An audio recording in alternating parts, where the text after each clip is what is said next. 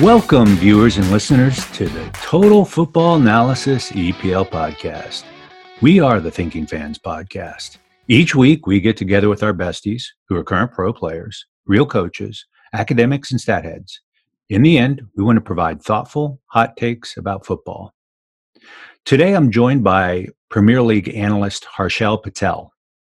In addition, I'm joined by Sam Brotherton, a professional center back and cleanup on aisle 9 scrubber from North Carolina FC. Finally, I'm joined by Dre Fortune, a professional midfielder for North Carolina FC and teller of the future. I am host Chris Mumford, known as the Professor. Bella ciao. During the second week of the restart, teams have found their groove. Against Liverpool, Man City put down a marker for next season. Against Crystal Palace, Leicester righted the ship with a precarious 3-point hold on a Champions League spot. Man U was feeling the young forward love as they trounced through relegation-threatened teams. Even Arsenal found its mojo with several wins. That is not to say that all was well. Chelsea got stumped by a London rival, while the Wolves were upended by some Londoners as well. The hand of VAR impacted the fate of Tottenham Sheffield United. Meanwhile, relegation-threatened teams went 2-1-10 this week. Ouch! Let's get into the delicious details. Harshal, can you get us started with the Brighton Man U game? Absolutely, Chris. And I mean, as a Manchester United fan, it's been a pretty good week looking at the game against Brighton, and then again when we talk about Bournemouth game as well. And what's been interesting for me is that we've seen United struggle a little bit against teams where they have the majority of possession. We've all seen how Ole Gunnar Solskjaer has set up United to do well against the likes of City and Arsenal and even Liverpool, who dominate the ball, and then United can counter. But earlier on in the season, the Red Devils were sort of struggling against teams which sat back and allowed United most of the ball. Even in this game, in the game against Brighton, I believe United had about 60-odd% of possession. But they used it really well, which is what I was really happy to see. Solskjaer named the same starting 11 that he'd done in the previous game. And we saw the same tactic where Nemanja Matic was dropping into the back three. Dropping into the centre-backs to make it a back three. And that was allowing Paul Pogba to get up higher up the pitch and allowing Bruno Fernandes to be able to affect the play in the final third. And then you had the fullbacks in Aaron Wan-Bissaka and Luke Shaw also getting up forward, which was again then letting Mason Greenwood, Marcus Rashford, and Bruno Fernandes get into those half spaces, which we've spoken about as being so important. So it was a really good performance from United in terms of controlling possession, creating chances. And in the second half, when Brighton changed their formation and actually had more of the ball, United tore them apart on the counter-attack. And we saw that for the third goal, where Matic just played that beautiful pass out to Greenwood, who ran on, crossed it, and then Fernandes scored. So United are showing that they have all the bits and pieces that they could sort of, that team needs in their attack and in possession to break down any sort of team. Dre, what's your take on Greenwood's development and how Bruno is finding his groove? I think Greenwood's definitely emerging and showing that he's very clinical in front of goal, both left and right foot. He scored some really quality goals this week. I think the one against Brighton was well taken. Good individual effort, running at his defender and creating space for a shot, and snuck it near post. I think he fooled the keeper a little bit there from that angle. Bruno Fernandes is, since he's came into the team, he's been really influential in the midfield. Helps them create chances. He can score goals. He's a midfielder that Man U really needed. So I think they're all starting to work well together. And when they need individual efforts, they're all capable of providing them. Sam, I wanted to break down that third goal. It was a Matic to Rashford to Bruno. Basically, 3 passes, 5 touches, and a beautiful finish. Where was Brighton's defense in that situation? What's your take on what happened there? Yeah, they were definitely caught in transition. I think you said you mentioned the kind of the passing sequence, but the speed with that happened was pretty impressive from United. So yeah, Brighton were caught a little bit out of position, but I mean also I think if you look at the ball and the finish, obviously Fernandes hits it one time. It doesn't give much time for the Brighton defense to kind of recover. So yeah, I think you have to give them United a little bit of credit in that instance. And yeah, I don't know. As a goalkeeper, you're pointing a lot of fingers at the defenders here, but Matt Ryan did lead a couple under his near post earlier, so it kind of affected the flow of the game. So I don't know if you want to speak to that. Yeah, I mean, the near post thing I've mentioned before is like pulling a scab off of a goalkeeper's arm. I mean, it's just painful, because there's such an important kernel of truth to that. You know, I think the rule a keeper should never get beat at the near post is a fine rule to have if you don't mind giving up extra goals in the far post. So I think the trick is discretion. I think in those particular circumstances, it's hard to say. You know, I probably in the instances we talked about is that near post. But if you overplay your near post so much, you're going to give it up on the far post. It really kind of comes down to the individual situation there. It's fair enough. I know Dre enjoys shouting at a goalie when he gets beat by his near post. So it's just one of those things. Yeah, I mean, I definitely think it's becoming more of a mind game as well. I mean, particularly for Greenwood's goal, as he shifts the ball to his left foot, obviously the keeper is, going to shift a bit to the far post, anticipating that. And as an attacking player, I think you also have to respect, being aware of that and then taking advantage of that situation. Well, in that particular goal, that the ball went through the legs of the defender, right? And you've also got to keep in mind, if you get beat to the near post, that's because it's getting hammered there, right? And if you don't have a sight line and there's a defender there and it goes through the legs of the defender, it's a little hard for the keeper to kind of get to lay blame on that. In that situation, I just chalked that up to Greenwood and just handled that brilliantly. That's one of those good shot. You pick up the ball out of the net and you say, "Let's go, team." It's actually sorry, go on, Sam. No, you go ahead, Harshal. I was saying that's actually become a bit of a trademark for Greenwood. He's done that earlier in the season as well. I can't remember the team, but it was in the Europa League where he did a similar finish, came in from the right, made it seem as if he'd go for the far post and snuck it in at the near post. And he's completely two-footed, and we'll talk about that later on when we speak about the Bournemouth game as well. That his finishing ability he's already a very, very good finisher, even though he's just 18 years old. Yeah, and I'd say that second goal, the Fernandez shot just outside the 18, where nobody picks him up, and there's traffic going on. I don't get the sense that the keeper had a great sight line there. And in those situations, when I have a bad sight line, I take two massive steps up, and I hope like heck that ball hits me in the chest or I can get a hand to it. There are a couple instances in games this week where defenders were sitting back kind of deep and just a lot of noise going on in front of you. It's hard to find the signal of that shot once it gets taken. So let's go ahead and move on to the next game, which was the Chelsea-West Ham. We would reserve this for David Seymour. We may have a moment of silence or a few seconds of silence for David, who couldn't join us today. But Harshal is going to pick up the slack and tell us what happened in that game. I think more than moments of silence, I think it's moments of celebration because his team, West Ham, absolutely pulled that one out. I mean, I don't think anybody was expecting a West Ham win there, even though it is a London derby and it's sort of feistier and more competitive than usual. Mm-hmm. This win for West Ham, I think, is almost guaranteed them Premier League safety because they've got 3 points, which the other teams around them aren't picking up, and they're out of the relegation zone, and they're 5 points clear at the moment. They're 5 points clear of the relegation zone at the moment. So I really think that this win could help them stay in the league. But looking back at the game, you'd have expected West Ham to stay, because you've seen Chelsea have problems against teams with a deep block. I actually expected West Ham to do that and stay deep, but they actually started out by pressing quite high up the pitch. They only moved back into the sort of defensive deep block midway through the game, but they actually came out and were looking to engage Chelsea high up the pitch. And I wouldn't really say, from a tactical point of view, I wouldn't really say that Chelsea got anything wrong in that sense, but it came down to individual errors. I think all 3 goals that West Ham scored, and they had one that was disallowed on the corner as well, were down to sort of disorganization at set pieces and individual mistakes where, for example, for Yarmolenko's goal, I think Rudiger was at fault in terms of how he was covering Yarmolenko, and Yarmolenko is left-footed, but he allowed him the space to get that shot away.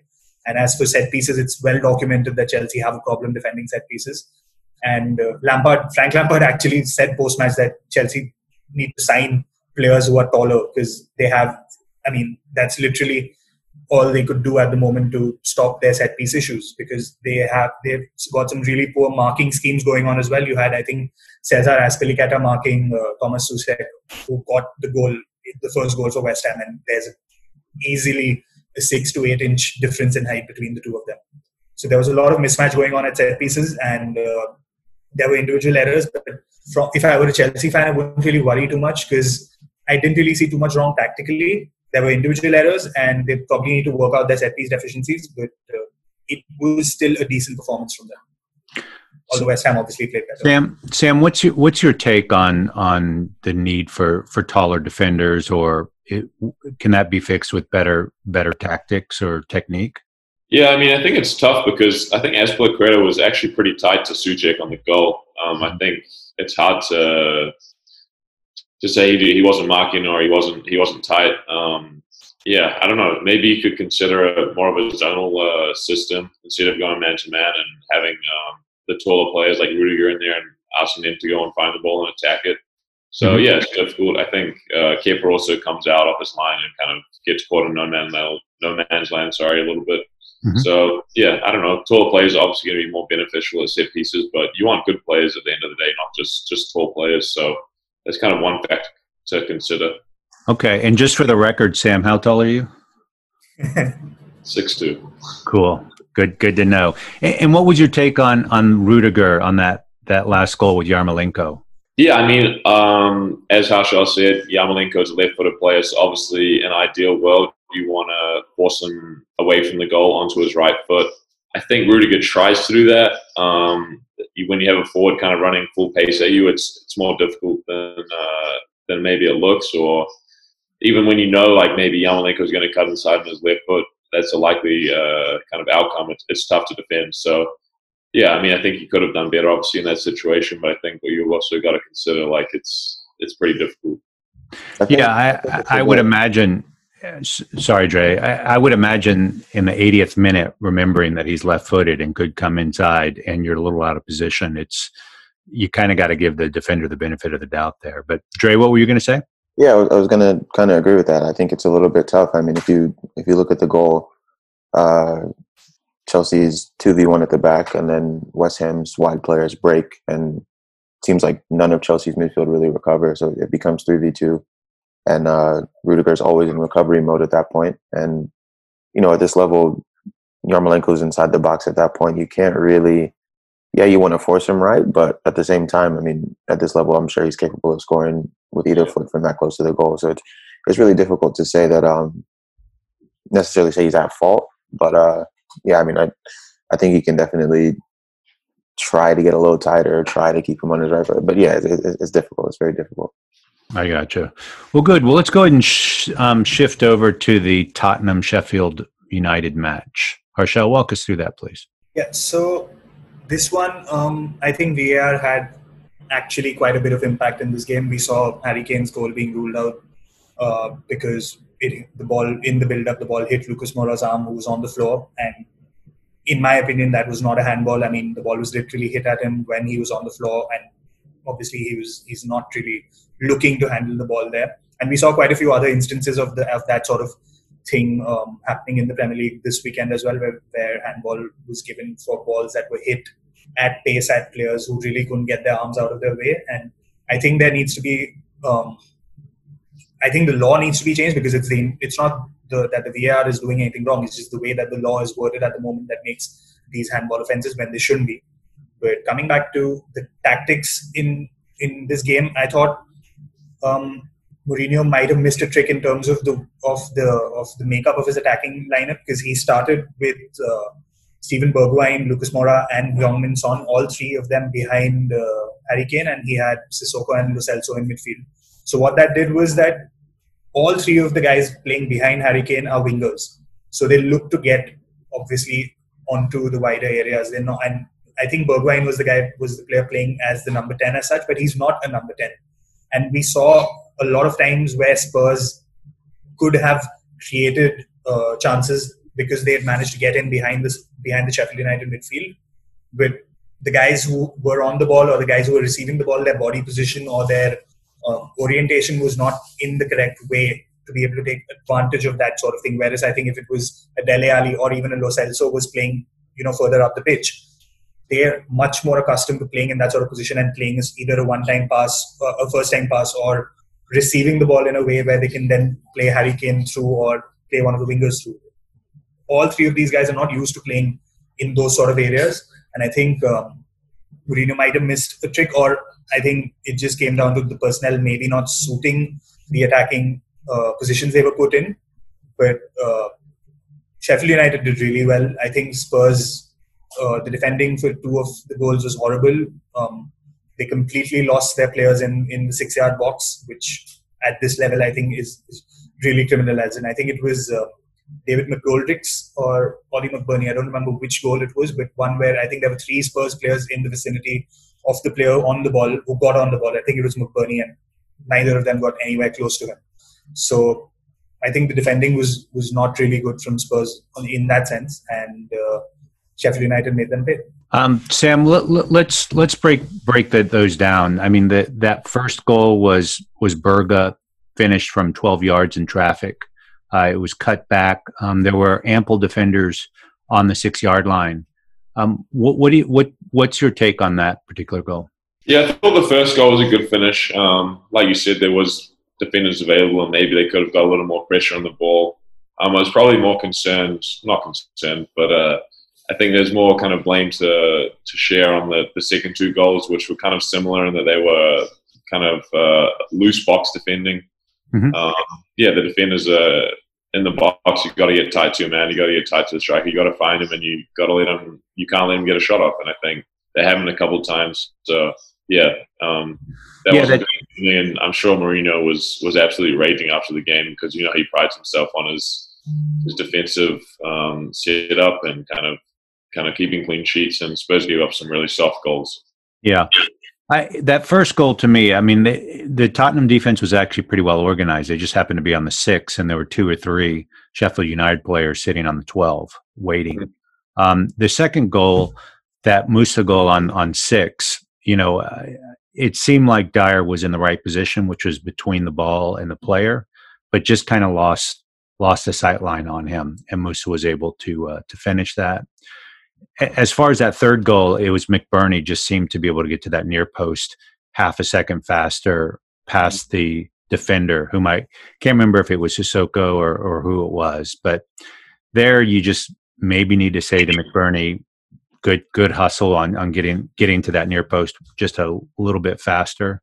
But I would likely agree with you that it seemed like some loose defending, and that third goal to the near post sometimes it's unfortunate.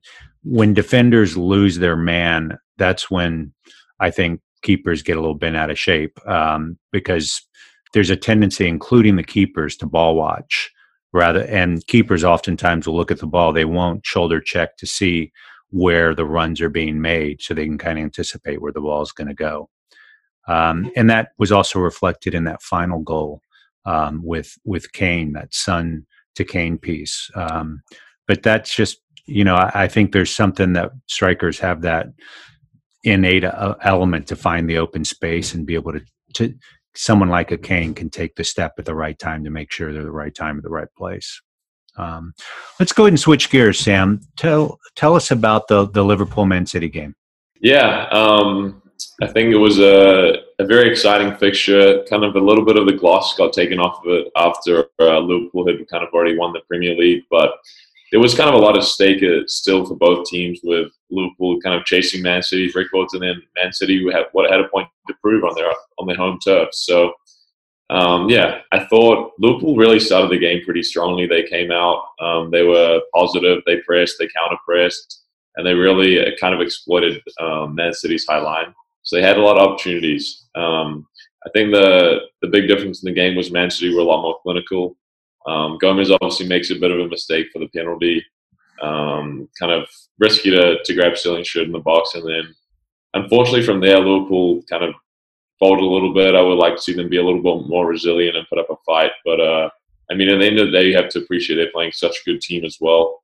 I thought it was interesting to note kind of how Man City played. They obviously started trying to play out the back early. They didn't have much success. Liverpool were kind of forcing turnovers, forcing them to make some mistakes. But they were really, really effective in transition in this game, which isn't something we're used to seeing from a team coached by Pep. So, yeah, that was interesting. I thought, I don't know. What do you guys think?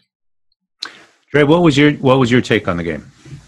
Yeah, I mean, I agree with that last piece in particular. I think City were really potent in transition, and typically you don't see that from them because they usually have the ball all the time. But they made really good use of those opportunities, and I think some really good individual plays. I mean, De Bruyne had an excellent performance. Sterling, Foden, they all really stepped up and provided goals when their team needed to. And I mean, I'm happy about it. Sam's probably not as a Liverpool fan, but yeah, I think City had a good little run out, and they definitely showed that they're not going to allow Liverpool to run away with the Premier League next year. So what I was really struck by is Salah had just two amazing opportunities very early in the game, and Ederson makes a freakish save and reminds us that he's Ederson, and then the other one goes off the woodwork, and that's kind of why you got to play soccer matches, right? Because of chance, the ball bounces a certain way. If one of those goes in, the composition of the game changes dramatically. Now, as you guys know, I'm a fan of goalkeepers in this particular case, and I'm a ginormous fan of Alisson. But I will say that if you could give some notes to Alisson, it would be on that fast break from Foden to Sterling. Gomez was on Sterling, and Alisson chose to come out, and his feet weren't set, and Sterling just wanted to get it on frame, and it was a bit of an ugly shot, and it just went to Alisson's right. All is that if he stayed set, he might have had an opportunity to stop that.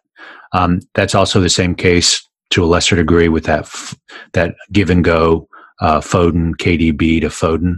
Alisson cuts off the angle beautifully, but his feet were still moving underneath him when the ball was moving. I don't even know if Alisson was able to set his feet, if he would have had a chance, because Foden was just so incredibly clinical on that. And Sam, I want to reiterate your point. I just find it so strange that seeing Man City not being able to build it out of the back, which demonstrates when Liverpool decides to gegenpress effectively, they're just absolutely ruthless. That being said, if I'm Real Madrid and or Bayern, I'm taking notes, realizing that Man City has got that counter in its pocket if it needs it. So, well, good. Well, let's go ahead and switch to the Man U Bournemouth game. Harshal, can you walk us through that, please? Yeah, and as I said at the top of when we started off, that this was a good week to be a United fan, because yesterday's game was, again, United just showing that the club has the attacking power and the attacking threat to blow away teams. It's 16 games unbeaten now for Manchester United, and they've scored 41 goals in those 16 games. That's just over 2.5 goals a game. And yesterday's game, I think a lot of people are now getting on board with how good potentially Mason Greenwood can be. But people around the club and fans who sort of track the academy and all of that have been talking about Mason Greenwood for a while now, that he's one of the best players to come out of the academy, and he showed that yesterday. With both finishes, he is truly, like, you really don't see too many players who are adept at both feet, and he is one of them. If you've seen reports that have come out, and if you've been following him, you'll know that he takes set pieces with both feet. He takes penalties, free kicks, corners with both his left and his right foot. He is truly adept at scoring with either foot. And I thought another thing that was interesting yesterday was the way in which Martial, Rashford and Greenwood were interchanging positions. You were seeing Greenwood pop up on the left, Rashford going out to the right, Martial also floating up, across the width of the pitch, which I think these three the front three that United have fielded in the past 3 games can really be a really sort of strong platform to build the club's attacking foundation on. Rashford and Martial have now got 20 goals for the season. Greenwood's got 15 goals for the season in all competitions. So there are some really exciting young players at that club and they're being backed up by the likes of Fernandes and Pogba, who are more experienced. And although I will say that we have spoken about sort of goalkeeping errors, and I think again David De Gea did not do himself any favors with the goal that Bournemouth scored, which opened the scoring, Junior Stanislas's goal. But other than that, I think it was a pretty good performance by United, and they're showing that they can, if not challenge for the title, they're certainly going to be in the race for the top four properly next season. Dre, what's your take on that? I mean, more Greenwood, but then also that set piece from Bruno. Yeah, I thought all the goals that Manu scored were pretty clinical. Greenwood, both opportunities he took very well, struck the ball very cleanly towards the far post, and just too powerful for the keeper to keep out. I mean, the first one he gets his hand on, and he can't keep out the net, and the second one, it's just a great finish. Bruno, it's always interesting that free kicks from there will go to the keeper's far post and beat him. Keeper's, I guess, cheating again, not letting the wall do its job, but it's just very, very well placed, very well taken free kick, and rounded out a strong performance from Manu. Yeah, what I'm really surprised from was that Bruno was able to get it up and down from 18 or 19 yards. You know, from 24 or 25, you could kind of expect that. And maybe I need to look at the replays and see if the wall jumped or not. But I'm just usually from the 18, I'm thinking they got no shot on trying to get it up and down over the wall. I'm probably gonna overplay the far post because and then he's gonna just try to drive it as hard as he can. But somehow Bruno got it down from 18 or 19, and that was a head scratcher for me. Chris, I think, at least in my opinion, I think Aaron Ramsdale's positioning was a little suspect there. He was too central. Mm-hmm. If you look back at the replay, I think he was too central. He maybe needed to be a bit more towards the far post. Because as you said, that is the likelier, I think, from that sort of position, if it's a right footer, which obviously Bruno is, you would expect him to go for the far post because the near post, as you said, is just, the distance is just too close for him to be able to get it up and over.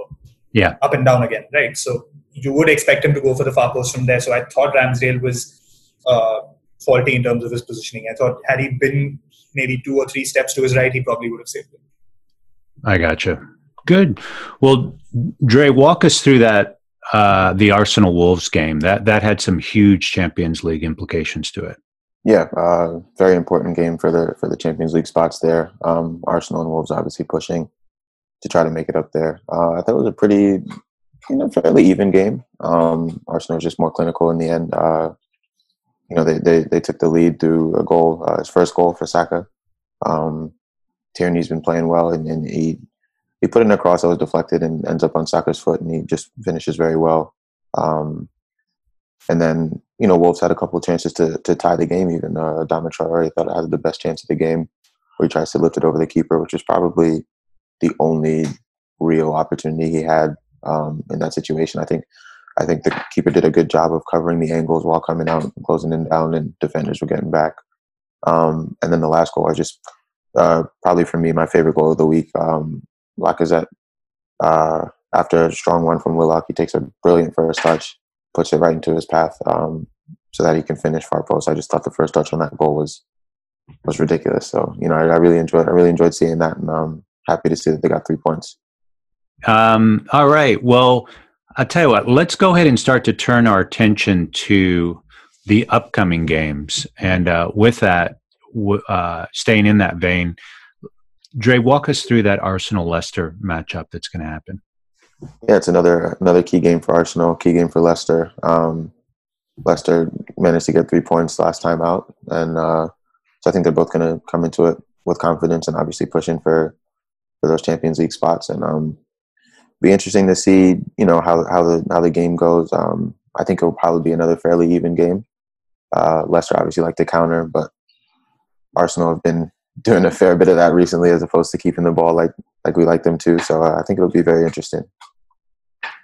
Yeah, I'm fascinated, Sam. It seems like Arsenal's defensive organization has gotten tighter this last week, and I don't know if that's a Arteta thing or things just clicking or just random chance. Do you have a sense? Because Vardy is Vardy, and I don't know if anybody's going to be able to keep up with him. How do you? Yeah, Vardy is dangerous, no doubt. I think we've seen kind of throughout all the teams the overall improvement in just quality and organization as the time has gone on. Obviously, the long break had a big effect on teams. I think Arsenal have also had so much inconsistencies kind of with their defensive partnerships, with just so many different players playing. And that's not necessarily been at their own fault. There's been a lot of injuries and things like that. But now they've kind of settling into a little bit more consistency. Obviously, Arteta trusts Luis. He likes Luis. He's given him a new deal. So I think that's helped kind of having some more consistency. And, yeah, I guess just time playing together. Yeah, I mean, Dre didn't talk about it, but obviously Arsenal fans, and I think the manager will be pleased, like thrilled they got a clean sheet. I think that's even more important than them scoring goals at this point in time. So, yeah, hopefully for Dre's sake, they can keep building on that. Well, it's going to be interesting. I don't think Martinez has been a big step down from Leno. He came up with a couple of key saves in the last game. So that'll be interesting to see how that progresses along. Harshal, can you elaborate a bit on the Sheffield United Wolves game, another huge Champions League fixture? I think what we've seen from Wolves in the game against Arsenal at least was a perfect example of how they don't, I mean, teams like the mid-table sides which are pushing for sort of a place in Europe, they don't have squad depth to compete with the teams at the top. At least I thought that Wolves looked a bit tired, but Nuno didn't really have too many options to bring off the bench. Whereas if you look at the likes of United, Chelsea, City, Liverpool, even Arsenal to an extent, they have a lot more squad depth. And I think we'll sort of see that playing out a lot more over the rest of the season, especially because we have 5 substitutes allowed. So there's a lot more quality that can be brought onto the pitch. And we've seen that with Sheffield United as well. We've seen that with a lot of the other smaller teams as well. Burnley, for example, they've been naming 2 goalkeepers in their substitutes, and they've only been naming 7 or 8 substitutes other than the 9 that they're allowed, because they just don't have the depth. And that sort of thing is starting to play out a bit more. With this game, when you talk about Wolves and Sheffield United, I think it'll be a close one. Sheffield United will probably shade the possession battle, in my opinion, because Wolves do like to play on the counter. And I can see it being a tight 1-1 maybe. But to be honest, I think both these sides, Sheffield United are definitely out of the Champions League race, but even Wolves too. I think United and Chelsea are pulling away from them now. So probably a Europa League spot at best for both these sides. But again, that's something good, something quite tangible for both of them to try and fight for. Okay, so that you said 1-1. Dre, I forgot to ask you, Arsenal-Leicester, what's your prediction on the match? I think that might tie as well. Maybe 1-1, maybe 2-1. Either way, I can't really. I'm an Arsenal supporter, but I can't pull for them too much right now. I think you're right. I think 2-1 either way is probably where I would shade towards. Sheffield Wolves. My take is both of those benches are kind of. I don't want to say this in a disrespectful way, but they're light. They're a bit threadbare, and it'll be interesting to see it'll be one of attrition. Sam, what are your predictions on these games here, just out of curiosity? Yeah, I agree. The Arsenal-Leicester one is a tough one to call. Just in spite of Dre, I'm going to go 2-1 for Leicester. And then I think Sheffield United-Wolves is another good game, another tough one to call. I think it'll be close. I don't think there'll be many goals. So I'm probably going to go 2-1 to Sheffield United. All right, good. 0-0. 0-0. Wow. Good shout, actually, Dre. I'll give you that one. I think have we actually had? I don't know. Have we had a goalless draw so far? I don't think there's been a 0-0 since the Premier League's return. Maybe one. I can't remember. I think there was one.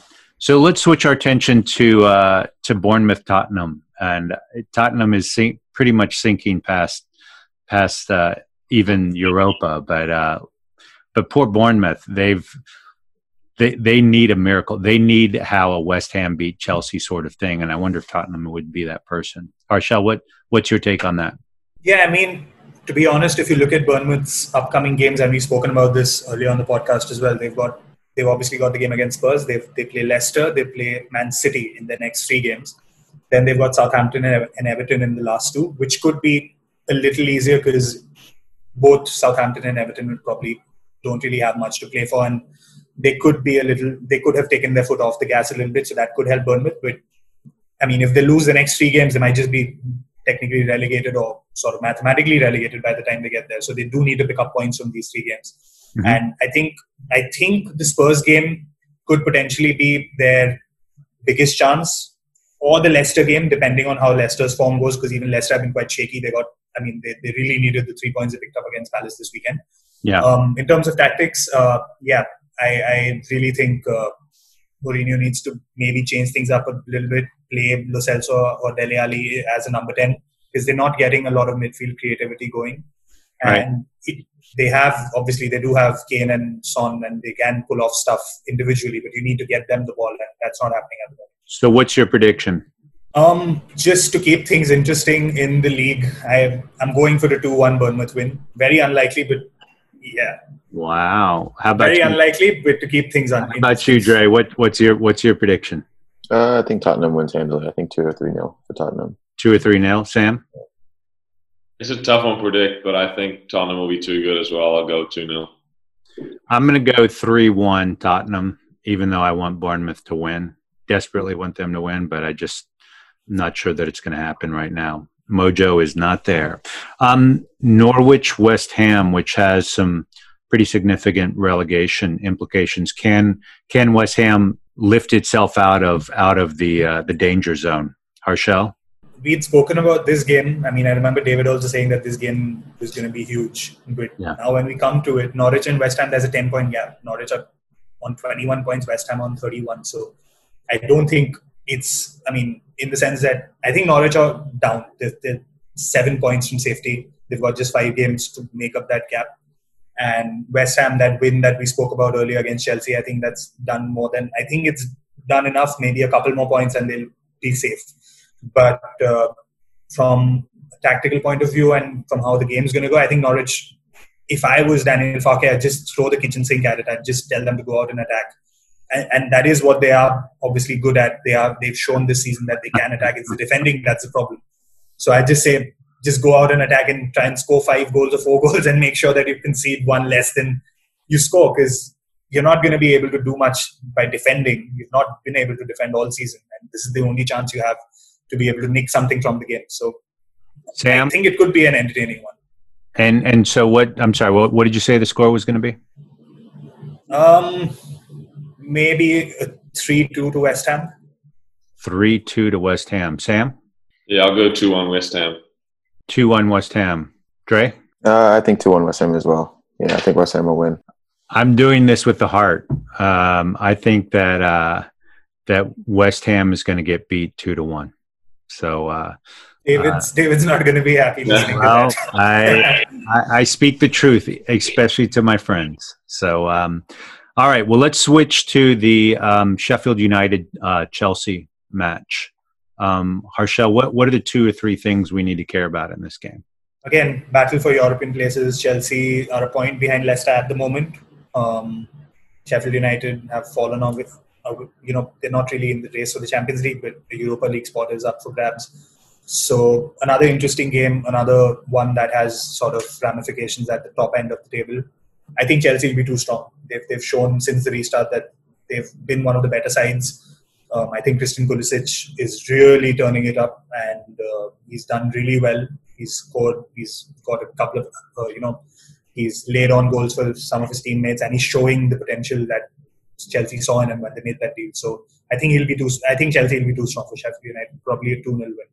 2-0 win. I wish we knew some 23 or 24-year-old professional players to get in their heads and figure out how to keep consistency. Can those young guns of Chelsea keep any consistency?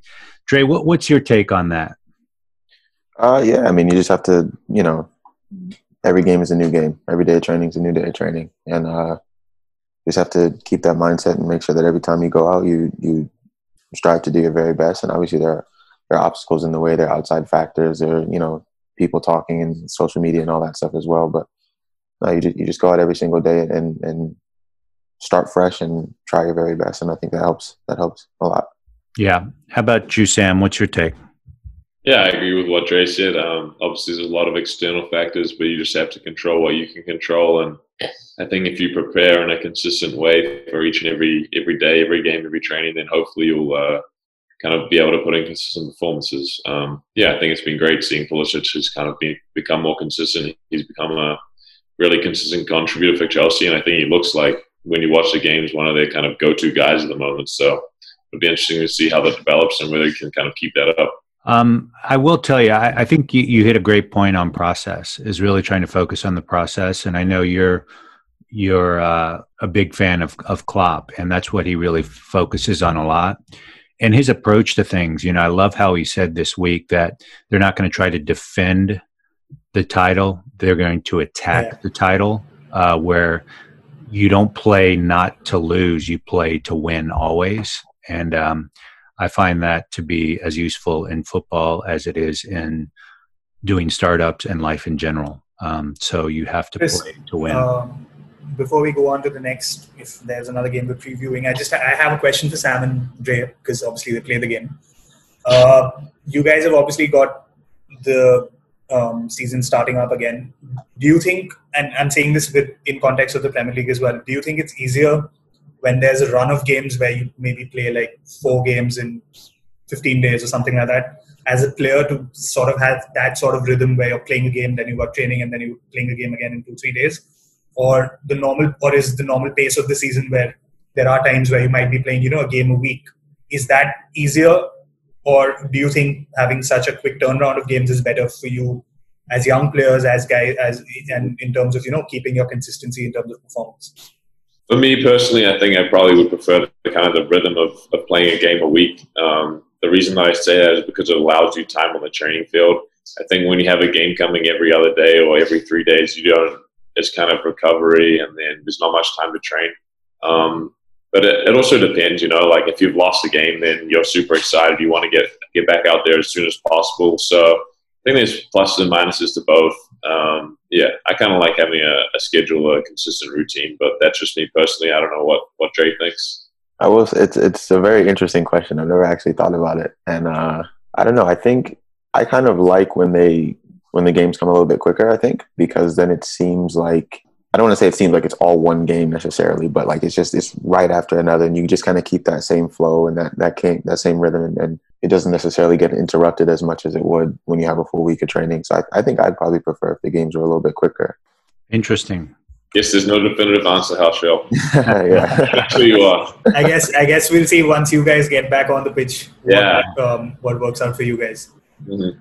So, what's your prediction, Harshal, on the Sheffield United Chelsea game? What's the scoreline? I'd say 2-0 Chelsea. Dre? 3-0 Chelsea. Sam? 4-0 Chelsea? Nah. I think Chelsea will win. I'll go 3-1. I'm going to go 3-2 Chelsea. So, all right. Well, let's turn our attention to the last game that we're going to preview, which is the Tottenham Arsenal. Dre, can you walk us through that? What do you expect to see? Yeah. Obviously, the game's important for, again, top 4 spots. Tottenham's a bit further behind, obviously, but Arsenal's still pushing for it. But even with that aside, North London derbies are very huge games regardless of what's at stake. So I think it's going to be a game everybody's up for, a very feisty game. Kind of think it can go either way. I mean, right now Tottenham's struggling a bit more. Arsenal's won, I think, 4 games in a row, right, Sammy? So I think they're doing quite well right now. I think I'll have Arsenal maybe 2-1 in that game. Sam, what's your take? Yeah, I got to agree with my friend Dre here. I think Tottenham, I just don't know what to say about them at this point in time. I think they're really struggling for an identity. I think Arsenal are figuring things out. So, yeah, I like his shout of 2-1. I'll go for 1-0 to the Gunners. Harshal? I'm going to go the other way. Obviously, just to provide a bit of contrarian opinion here, because as much as, I think Mourinho doesn't really have it at the top level, to succeed at the top level consistently, but I think he still pulls it out for these big games. And I think obviously the North London derby, huge game, I think he'll pull something out of the hat, and I think Spurs will edge it just because of him and his experience of having managed big teams in these sort of big matches. So I'm probably going to go 2-1 to Spurs. I'm going to go in the other direction. I'm going to go 3-1 Arsenal. I really think that the Tottenham defense, as with Dyer as that center back, needs a little more time. Needs some reps in. I'm not ready to throw Dyer under the bus. I think he needs to get some reps in and kind of see where things go, because he is playing in a fairly new position. So we're going to see where things go with that. So 3-1, you heard it from me first, guys. So I'd like to turn our attention to what the run-in is going to look like here. So as you guys can see, basically Man U has got a nice little set of matches that they're going to have to work through here. They've got the easiest schedule. I will say that Wolves also seem to have an easy schedule, right? The cut, if it's at 0 where Man U is sitting, Leicester is 3 points above it, Chelsea's 2, Wolves are -3, Arsenal's a surprising -6, Sheffield's a -7, and Tottenham's a -10. So if Man U and Wolves have the easiest schedule going forward, Chelsea's going to have to play some Liverpool along the path. Do keep in mind these do reflect some of the FA Cup semi-final games, because I do think it's going to have an impact on their Premier League performance. The folks who are going to have it the hardest are going to be Arsenal. They're going to have a tough go at it as well, particularly with Leicester, Tottenham, Liverpool. That's a murderer's row right there. And then Sheffield's going to have their hands full with the Wolves, Chelsea, and Leicester in there. So any thoughts on that, guys? I think, as we said earlier, United have an easy schedule. And although these, again, we've seen earlier how United can struggle against smaller teams. But the Brighton and the Bournemouth game show that they might just be able to have the sort of creative ability and obviously the finishing ability to be able to beat these teams, as well as they were beating the likes of City and Liverpool and Spurs and all of those big teams. So, yeah, I think earlier it might have been a bit of a concern that because United weren't really doing well against the smaller teams, but if you look at the current run of form, I think United might just be able to sneak even above Chelsea, but it's going to be a real fight down to the last game, I think, and that semi-final is also going to be really, really tough. United have beaten Chelsea, I think, thrice this season, twice in the league and in the Carabao Cup. Mm-hmm. So Solskjaer will want to obviously carry that record on and do a sort of clean sweep over Chelsea. I got you. That FA Cup semi is also looking really, really, really sort of intriguing and fun. Dre, does anything jump off the page for you on this? Yeah, the fact that Arsenal's in yellow and not red, I don't really like that. No, I think the table stays pretty much like this. I think maybe Arsenal jumps over Wolves. But yeah, other than that, I think it stays just about like this. I think it's smooth sailing for Man U all the way out. Chelsea's been playing well, so I think they'll keep that run of form, and I think everything just stays just like this. Okay, so that means that Leicester, Chelsea, and Man U stay up with Liverpool.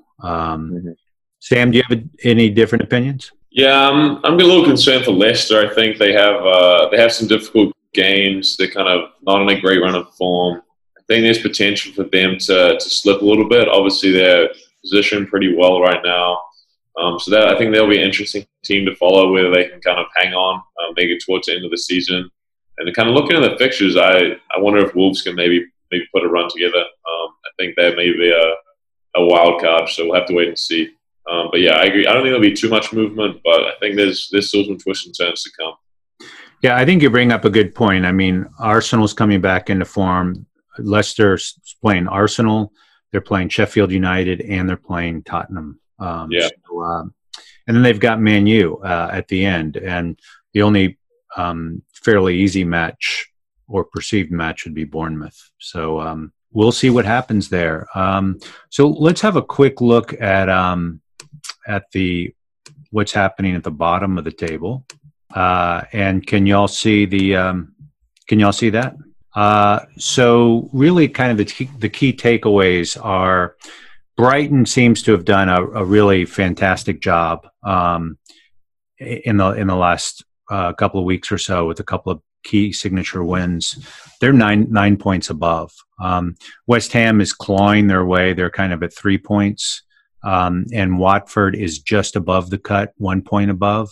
Bournemouth and Aston Villa are tied. And then Norwich is 6 points behind.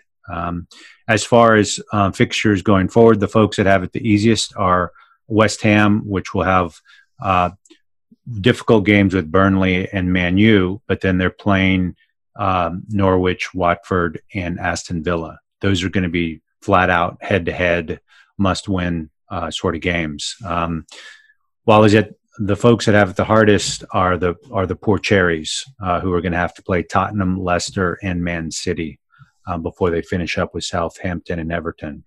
So they've got really tough schedule. They're playing top of the table and kind of the 10 to 15 range teams there.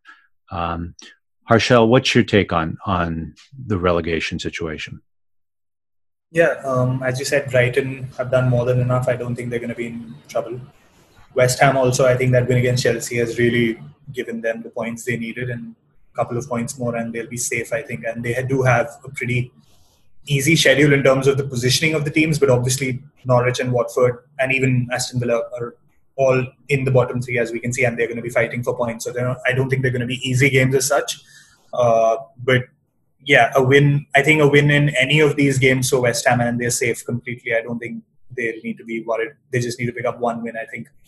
And then it comes down to Watford, Bournemouth and Aston Villa, because I think Norwich have left it too late. Unless they can pull a rabbit out of the hat, I think they need to win their next two games. If you look, they're playing Watford and West Ham, who are direct sort of rivals for relegation. If they can win those two games, then they're right back in it. But if not, then I think Norwich are done. And then it's just two out of Watford, Bournemouth and Aston Villa, and who can sort of pull out a win somewhere or pull out a couple of draws and all of that. Sam, do you have any thoughts on the relegation battle? Yeah, I tend to agree with a lot of what Harshal said. I think Brighton are going to be safe. I think Norwich have probably done for. So yeah, I think West Ham will also probably, with their kind of fortuitous or a little easier schedule, I think they'll be able to stay up. So I think it really comes down to a 3-horse race for kind of one spot for safety between Watford, Bournemouth, and Aston Villa, which will be interesting to watch. I think, yeah, it was Harshal made a great point that just because a game looks easy on paper, I think when teams are really fighting for relegation at the end of the season, then it's a tough game, and there's so much on the line that these games become really difficult. So it's hard to predict. Yeah, but it'll be fun to watch. Good. Dre, any thoughts? Yeah, I mean, I think it's extremely unpredictable, actually. I mean, I'm looking at, for example, West Ham's schedule. Obviously, they're playing 3 teams that are right down here with them, and those games are going to be extremely difficult because both teams are fighting, for those points that are very important. I think Brighton's safe, yeah. I'm really interested to see how it plays out because with these teams all playing each other, you never know what's going to happen. You have no idea who's going to come out ready on the day and who might not. So very interesting couple of weeks we have ahead of us here. Good. Well, so as we begin to wrap up the podcast, I'm curious, we're 2 weeks in, we've got about 3 weeks left, a lot of football. I will tell you, I'm a little surprised that there haven't been more injuries. I would have thought this week the rubber would have hit the road. So I'm really curious to see what's going to happen this week vis-a-vis injuries.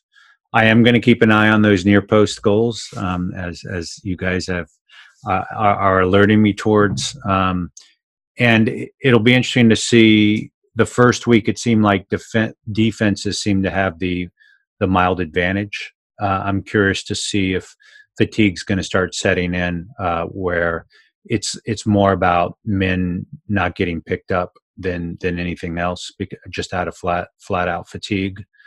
I think as far as other storylines, the Man U offense, will they be able to keep their consistency along with Chelsea? Because I will tell you, I am very excited about the youth movement at Chelsea and Man U as a neutral. I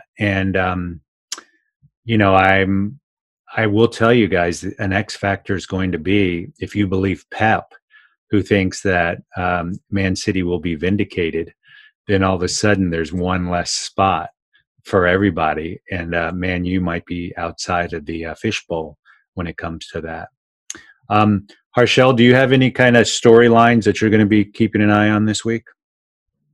So as a United fan, obviously I've been happy with how the week has gone, and I'm going to, as you said, keep an eye on how United are doing, and obviously that attack which has suddenly clicked and is scoring a bunch of goals, and got some really good young players doing that. So, and again, as you said, Pep seems really confident that that City are going to be vindicated and that they're going to win their appeal against their Champions League ban. So then it comes down to 4th place, and 5th place might not be enough. Although United are still in the Europa League, which is going to play out in August, and the winners of the Europa League also get a spot in the Champions League. So there is that to consider as well. But that's in August once the Premier League is done.